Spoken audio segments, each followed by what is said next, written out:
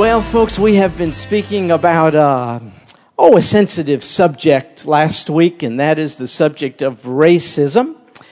And we want to talk about it still one more time this evening with specific attention to this question: is interracial marriage wrong? And some here would very quickly and honestly say, yes, absolutely, it is wrong. And others would answer just as quickly, no, there's absolutely nothing wrong with interracial marriage. And so the opinions obviously will fall on either side of the issue, even amongst Christians, and there'll be passionately and strongly felt feelings. And so we want to respect one another's opinions, but not over against the final authority on this and other such matters, and that's the Scriptures. So I hope you agree with me when we, in areas like this, make final recourse to the Word of God. Our opinions have a measure of validity and ought to be listened to and really heard out. And yet they're not the umpire on this particular question and many others like it. It's the Scriptures, because we believe it's the Word of God. It's without error. It's our chief and highest authority, the Bible. And so we want to see what the Bible has to say about this question of interracial marriage. And I hope you allow me to chat with you and listen with an open mind. Please don't be persuaded of something you don't feel God is persuading you of. But so I don't so much want you to be open to me, but I want you to be open to the Scriptures as we open them. So what do the Scriptures say about the issue of interracial marriage? I think I can tell you in one word: nothing. Absolutely nothing. Now that may come as some surprise to you, but I have searched the Scriptures. There are 66 books in the Bible, and there's not one verse of Scripture that has anything to do with interracial marriage. Which begs the question, then why are we addressing the subject if the Bible does not? And I'll give you the answer. It's because many people who have strongly felt opinions about interracial marriage attribute those opinions to the Bible, and yet sometimes do so wrongly by a mishandling of the Scriptures. And so that is our responsibility, to be diligent in handling the Word of God with accuracy. And so, though you're surely entitled to your final conclusion on the matter, I'm not sure you ought to feel the permission to support your conclusion with the Bible unless the Bible supports your conclusion. And so, for instance, those who feel that the Scriptures very strongly issue a prohibition on interracial marriage will call upon certain key passages of Scripture to lend support to that position. And so I want to just read to you one of those. It's Deuteronomy chapter 7. And in Deuteronomy chapter 7, beginning in verse 1, this is what we read: when the Lord your God. It's a reference to the ancient Israelites who had recently been liberated from bondage after 400 plus years. And so Moses, who's the author, is saying, when the Lord your God brings you into the land, well, we would know that land as Israel today, or maybe you refer to it as the Holy Land or the land of Canaan. And so when the Lord your God brings you into the land where you are entering to possess it, so you recall the ancient Israelites left Egypt and traveled for 40 years during wilderness wanderings, and now are being prepared to take possession of the land which God was going to bequeath to them. And so they're being prepared for this event. So when you are about to enter and possess this land, and the Lord your God clears away the many nations before you, and they're named here: the Hittites and the Girgashites and the Amorites and the Canaanites and the Perizzites and the Hivites and the Jebusites, 7 nations greater and stronger than you. And when the Lord your God delivers them before you and you defeat them, then you shall utterly destroy them. You shall make no covenant with them and show no favor to them. Furthermore, here's the point that applies to our discussion. You shall not intermarry with them. You shall not give your daughters to their sons, nor shall you take their daughters for your sons. And so you can see how those who are strongly opposed to racial intermarriage would find a basis for that strongly held opinion by invoking this passage in Deuteronomy 7. And on the surface, for sure, this passage looks like a prohibition, for sure, against racial intermarriage. But upon closer scrutiny, I wonder if interracial marriage is what's really being prohibited by this passage of Scripture at all. Is it interracial marriage which is being prohibited, or is it something else? Well, I think the answer to the question is quite easy as you look to the very next verse, and that would be Deuteronomy 7, verse 4. For they, the people of the land, known under the broad umbrella as Canaanites, for they, the Canaanites, will turn your sons, the Israelites, the people of the land, the Canaanites, will turn your sons away from following me to serve other gods. So what we have here actually is not a prohibition against interracial marriage. What we really have at the root of what God is saying through Moses is an expression of his concern about intermarriage between redeemed people and unredeemed people, between those who are parties to the covenant with God and those who are apart from the covenant with God. The Israelites were possessed by, redeemed by, delivered by the God of Abraham, Isaac, and Jacob.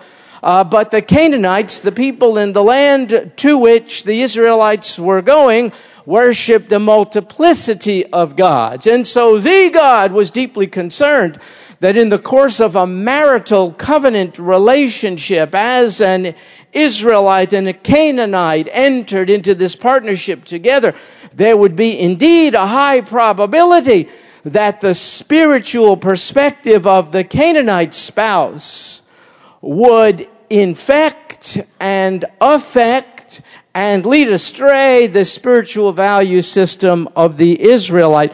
That's what's being prohibited, a spiritual inequality, but not a racial differentiation. So you're entitled to any opinion you choose to come to, but you dare not blame it on the Scripture if that's not what the Bible is saying. And I don't think you can, based on my comments, use Deuteronomy 7 to support any prohibition against interracial marriage at all. The Canaanites, the Israelites, they had absolutely nothing in common spiritually. The Israelites worshiped the God of Abraham, Isaac, and Jacob, the one God. They were monotheistic, but the Canaanites were polytheistic. Every locality, in fact, had its own deity. And so God was deeply concerned about the purity of the line of promise through whom the Lord Jesus would come, that it would not be rendered impure by intermarriage with those who worshiped false gods rather than the true God. The watchwords of the Jewish faith can be found in Deuteronomy chapter 6, the one right before this one, written by Moses. We call it the Shema. We sing it all the time. Shema Yisrael, Adonai Eloheinu, Adonai Echad. It's in Deuteronomy 6. Hear, O Israel. That's what Shema means. Listen up. The Lord your God is one. And so the one God said, you dare not enter into marital covenant with the Canaanites, because to them they don't know the one true God, your God, who has redeemed and delivered you. And I'm afraid that you will exchange your loyalty, worship, and devotion to me for a compromised position of loyalty to me plus these other gods. But hear, O Israel, the Lord your God is one. You cannot add to him the worship of any other and still worship him in spirit and truth. And that's what God was concerned about. That is not a Rothberg opinion. I just read it to you in Deuteronomy 7 verse 4. For they will turn. Don't marry them. Why? Because they're racially different? No. But because they'll turn your sons away from following me to serve other gods. They had nothing in common, don't you see, spiritually. So that's what God prohibits. So you see, God's prohibition against Israelites marrying Canaanites had nothing to do with race. It was about spiritual commonality. You are absolutely entitled at the end of our time tonight to come to any final conclusion you want, but you're not entitled to base it on a mishandling of the Scripture. That's the point. You cannot leave this place saying, I take my marching orders from the Word of God, and then disregard or mishandle the Word of God. I know about tradition and culture and society. I know about all that kind of stuff. But more than that kind of stuff, I want to know about the stuff of the Word of God. And this particular stuff in Deuteronomy 7 says nothing about interracial marriage. It says everything about unequal yokeness to someone who doesn't know covenant God. That's what's being prohibited here in Old Testament Scripture. And boy, is it awfully quiet in here. So what this passage says no to is marriage between a believer and a non-believer. It is not a prohibition of marriage between people of different racial groups. Do you remember two women, one named Rahab and the other named Ruth? Is that familiar to you, Rahab and Ruth? Do you realize both were, well, you tell me, what was their ethnicity? Both. They were Gentiles. They weren't Jews. Yeah. Rahab and Ruth were both Gentiles. That was their ethnicity.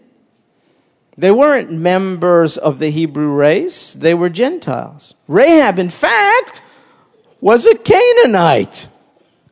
And Ruth was, in fact, a Moabite. The dreaded and despised Moabites. When Israel cut through their land or wanted to, they didn't let them. I mean, there was bad blood between the Israelites, the Canaanites, the Moabites. These two ladies are non-Jews, Rahab and Ruth. And yet, the Bible tells us they both married Jewish men, which indicates to me they have really good taste. You know what I mean? They both married Jewish men, and the point is, nowhere in this Scripture can you show me where God spoke out against those partnerships. Not one place. Does God indict the Jewish men for marrying these Gentile women? Why not?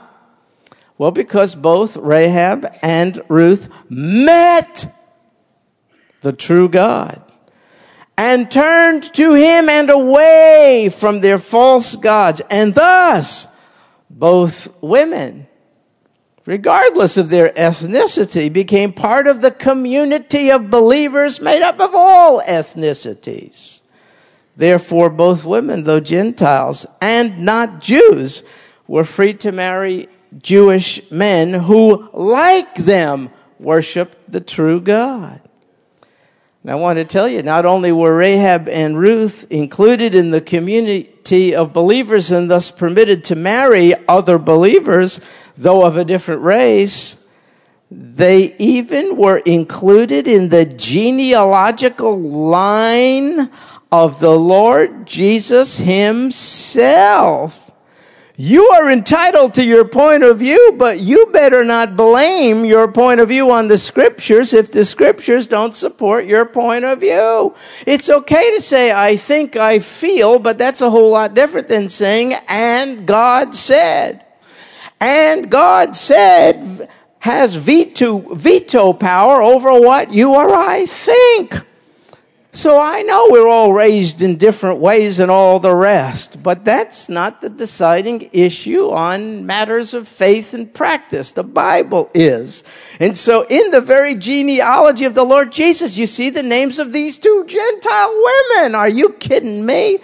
Matthew chapter 1, verse 5. Salmon. That's not salmon. Ain't nothing fishy about this. Salmon was the father of Boaz by Rahab. So to produce Boaz, there had to be the marital partnership between Salmon, the father, and Rahab, the mama. Okay, so you got this so far? So the Jewish guy, Salmon, married the Gentile woman, Rahab, and they had a child named Boaz. And Boaz was the father of Obed by Ruth. So then this character, Boaz, married Ruth, Ruth being a Gentile woman, and they produced a child named Obed. And Obed became the father of Jesse. And I shall stop there and leave the rest up to you. You can consult Matthew 1, and you will see as you continue in the genealogical line, it ends with the Lord Jesus. So you have these two Gentile women who married these two Jewish guys, boom, smack dab in the middle of the genealogy of the Lord Jesus Christ. And I want to tell you something else that is quite interesting. I find it interesting, perhaps you will. Rahab, as I mentioned, is a Canaanite. She found the God of Israel, or more accurately, he found her. And therefore, legitimately married another Israelite, a Jewish guy, though he be a person of a different race. And through their union, as I mentioned, Boaz was born. So that makes Boaz, who is the son of a Jewish father and a Gentile mother, it makes Boaz, who is in the Lord's genealogical line, the product of an interracial marriage. Are you getting it? And Ruth, a Moabite, married him, Boaz, the guy who's the product of an interracial marriage. Now, if you're having a hard, hey, how's it going? If you're having a hard time with all of this, I would encourage you to take it to the Lord Jesus Christ and talk it over. You know, I would encourage you to just say, wait, please just say it ain't so. Please don't tell me that members of different racial groups can marry one another. Please. That's not what I've heard. It's not what I've learned. It's not what I find palatable. It's not what I like. Take it to the Lord Jesus and say, help me with all this. Because you seem to allow it right in your own genealogical line. Good night. Now, you may say this just doesn't happen in the Deep South. Well, okay, it happens in the Deep Bible.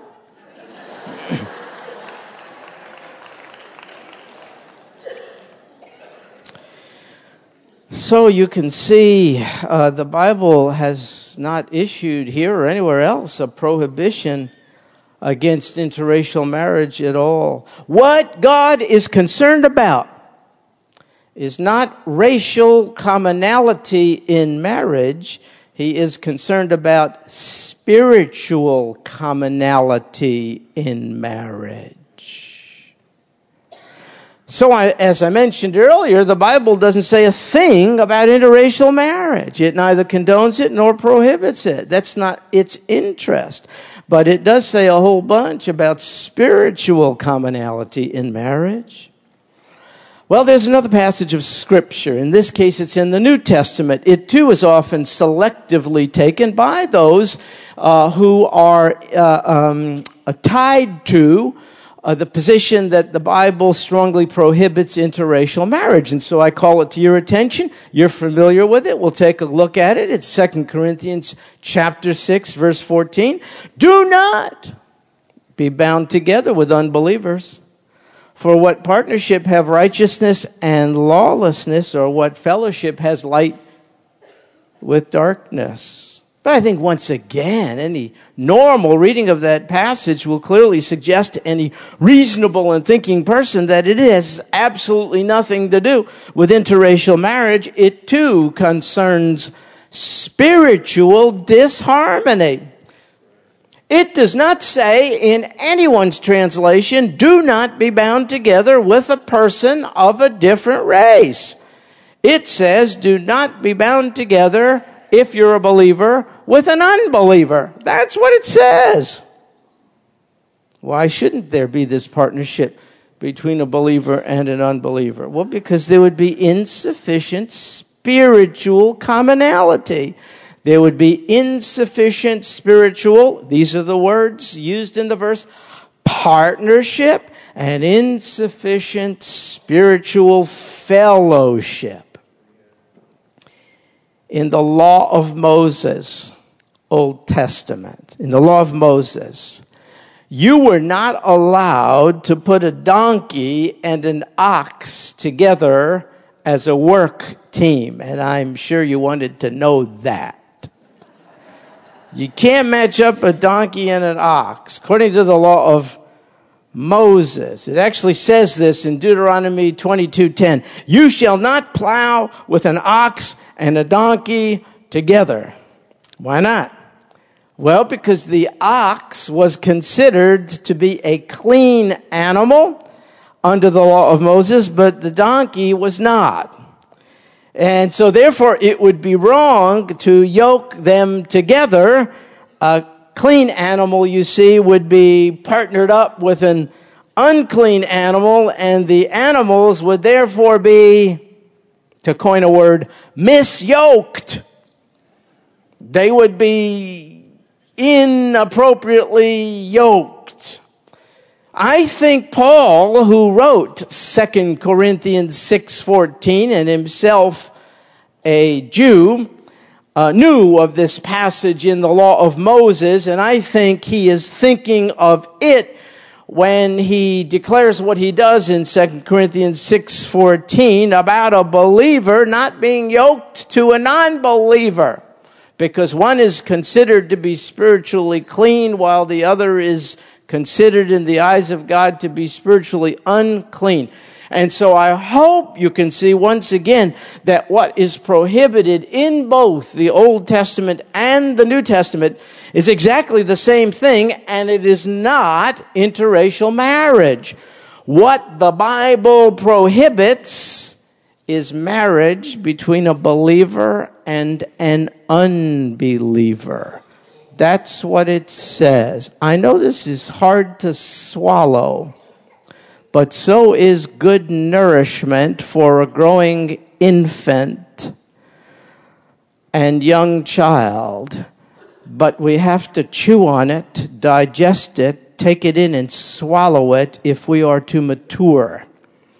It is unacceptable to stagnate in the Christian life, which is to be being reparented by a heavenly Father who is feeding us on spiritual food, which means you gotta leave behind a lot of stuff in order to chew on spiritual nourishment. Not just you, me also.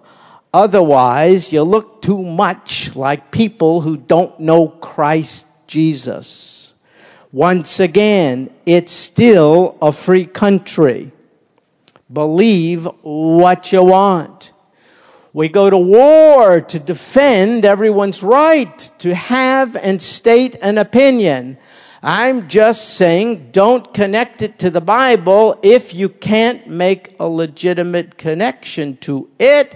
Otherwise, you drag inerrant, inspired Scripture down to the level of your personal opinion and cultural and societal traditions. Well, then worship your culture and society and opinions. And just be honest and say, you don't put it all under the Bible. But if you say it, you better mean it. Even what it has to say about interracial marriage, which is nothing. It only prohibits a partnership between a believer and an unbeliever. Why? Well, because the potential for compromise of biblical values is just far too great. In a marital partnership such as this, the believer says, it's Sunday, let's go to church. The unbeliever says, no, I don't want to go. You could, I'm sleeping in. It comes time to the allocation of funds, and the believer says, I want to make a contribution to somebody willing to take the gospel to a country far away where the name of Jesus is really named. And the unbelieving partner says, over my dead body, I want to use it to build a deck in the backyard. Or the believing spouse says, I don't want to have that alcohol in the home. You make recourse to it far too often. You're becoming habitually addicted to it. And the unbeliever says, too bad. It relieves stress. And the believer says, before we go to sleep tonight, would it be okay if we read a chapter from the Bible?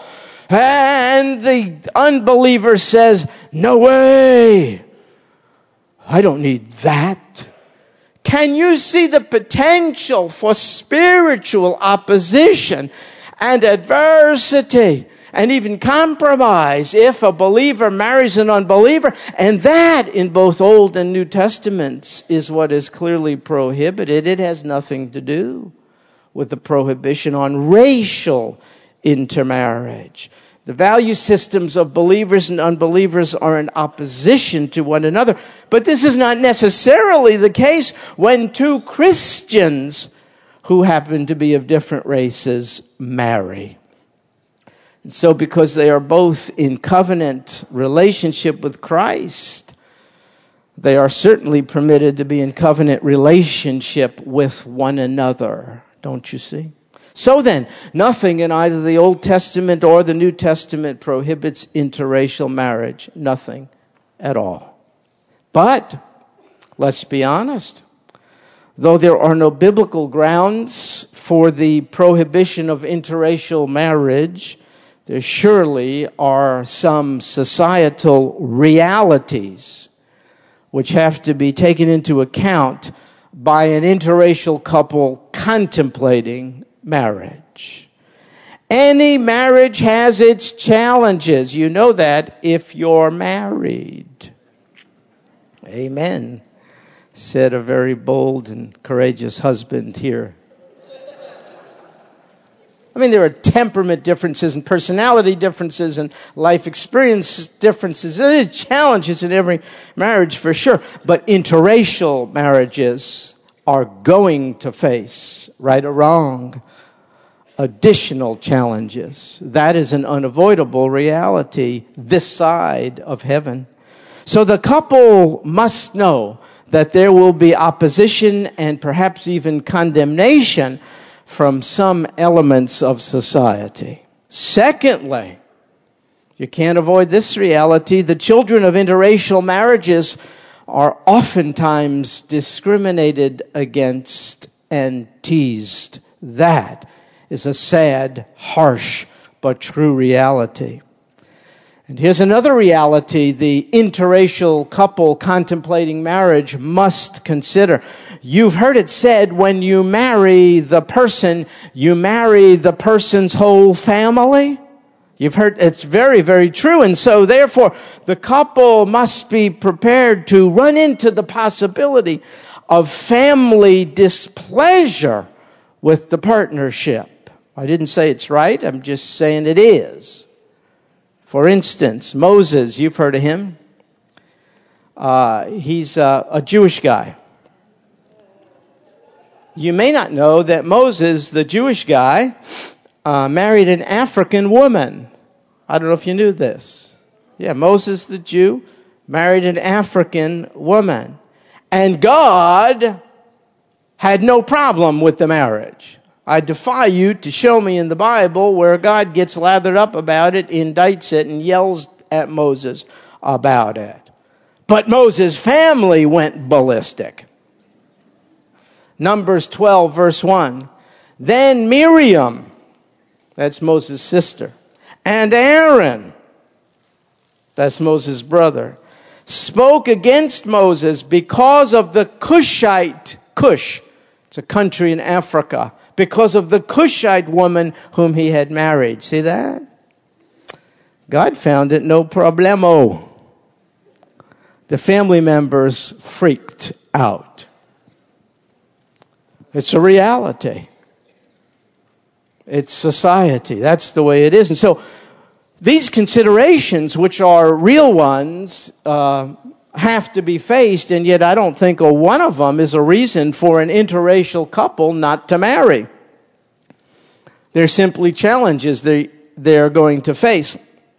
But the interracial couple has to be absolutely certain, more certain of this than anything else, that God is joining them together and that their love for one another is sufficient and strong enough to help them overcome and deal with the onslaught of prejudicial, narrow-minded, fleshly-oriented members of society. It's a reality. So let me say once again, the Bible doesn't have a thing to say about interracial marriages. It neither condones them nor prohibits them. And here's the reason why. It's real simple. You and I are prone to make judgments about people based upon externals. That's called prejudgments. That's called prejudice. We make judgments about people, let's face it, everyone here does, based upon externals, but God doesn't. God is better than us. I don't know if you knew that. God doesn't judge people on the basis of their ethnic or racial features. God judges people according to their heart. And He finds some whose hearts are wide open to Him and thus are filled up with His Holy Spirit. And on the other hand, as He searches the hearts of humankind, He finds some hearts who are shut tight to Him, who are closed to Him.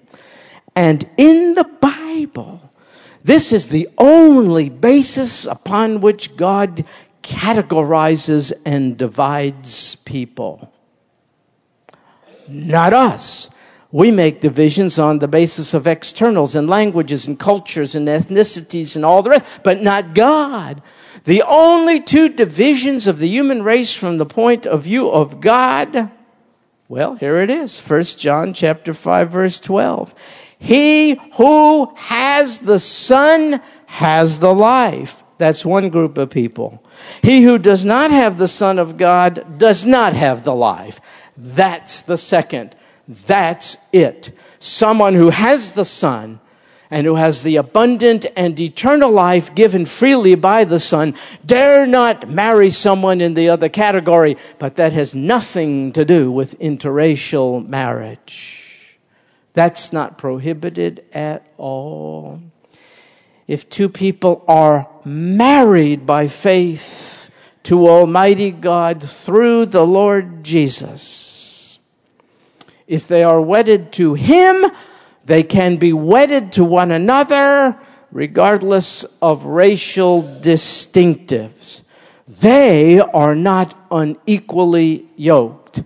They are just going to take some hits by people, some of whom who call themselves Christians but do not do what He says. So let me step aside from the issue, which will provoke many emails, I'm sure, and tell you this.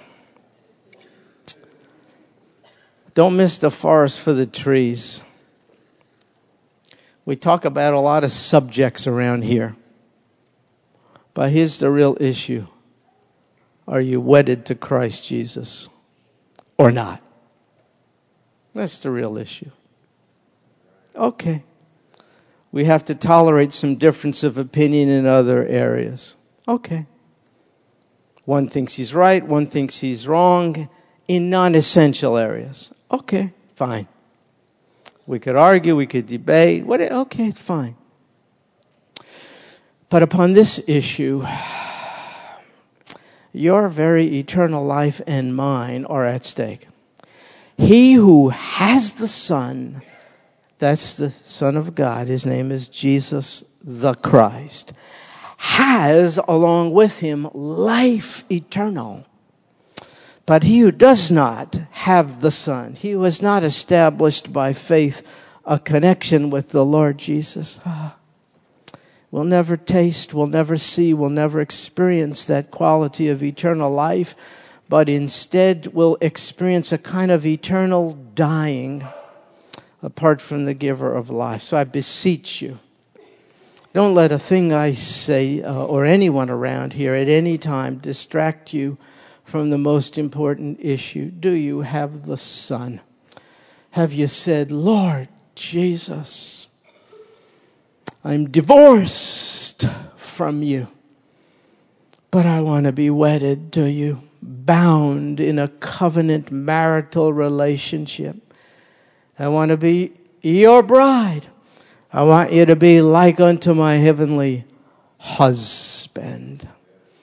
Better than a ring to seal the deal, you shed your blood on a cross to seal the deal. That's the pledge of your devotion and unconditional love to me, and I accept it. Oh God, thank you for being my heavenly husband. Thank you for being my Savior. Thank you for delivering me from a horrible life of isolation and divorcement and alienation. And thank you for ushering me into your kingdom. And thank you for preparing for me, even right now, a heavenly home in which we will dwell forevermore.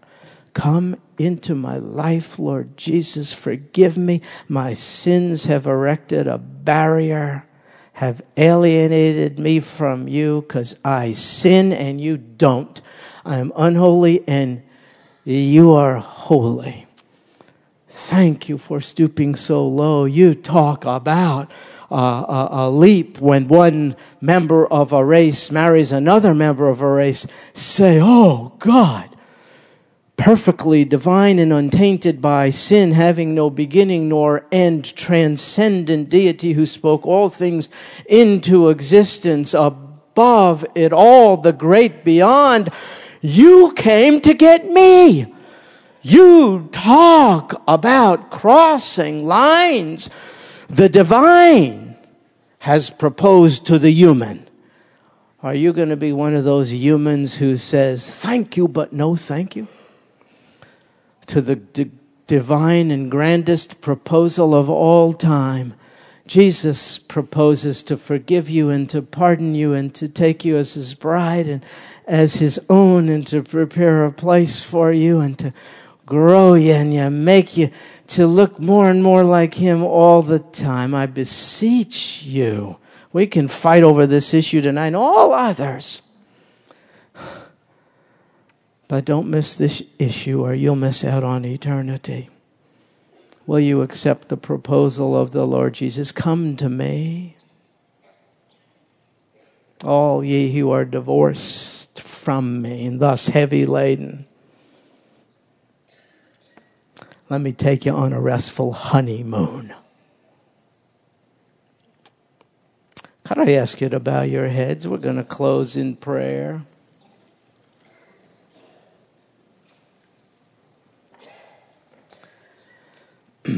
Isolate yourself with closed eyes and bowed heads, if you don't mind, just for a second.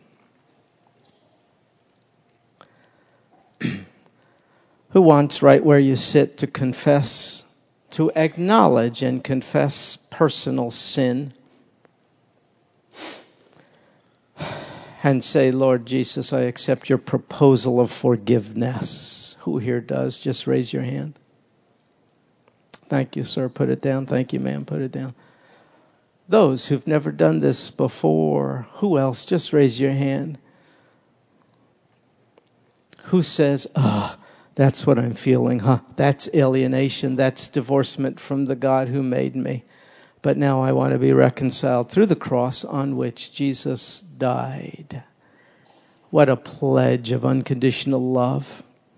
Come into my life, Lord Jesus. Forgive my sin. Thank you for removing any barriers between the two of us. I accept it. I believe it. I yield to you as my Lord and Savior. Who here for the first time would like to do that? Anybody else? Raise your hand, would you? Thank you over there. You can put your hand down, little girl. Thank you. Who else? Anybody? Don't you see how crucial? I can't think of anything more critical. Can you? Where are you with relation to Almighty God? Anybody else want the Lord Jesus as Savior? Don't you see He's looking past what you look like on the outside, and He's searching your heart. Is there room in your heart for Him? If so, raise your hand. Just another minute. Can you hear Him propose to you? Thank you, sir. You can put your hand down. Lord Jesus, we're excited because we know what raised hands reflecting honest hearts mean. It means paid in full. It means these who came as debtors are no longer debtors. Now they're children of yours, embraced by you like never before, forgiven and on the way to heaven. Thank you, Lord Jesus, for constantly being interested in redeeming. You don't want anybody to be eternally divorced from you, so we call you Redeemer and Savior. Thank you for bringing these to the cross, and in the days ahead now we look forward to seeing them move out because of the cross into the world as living proof of the loving God who has saved them. Thank you for saving us. In Jesus' name we pray. Amen.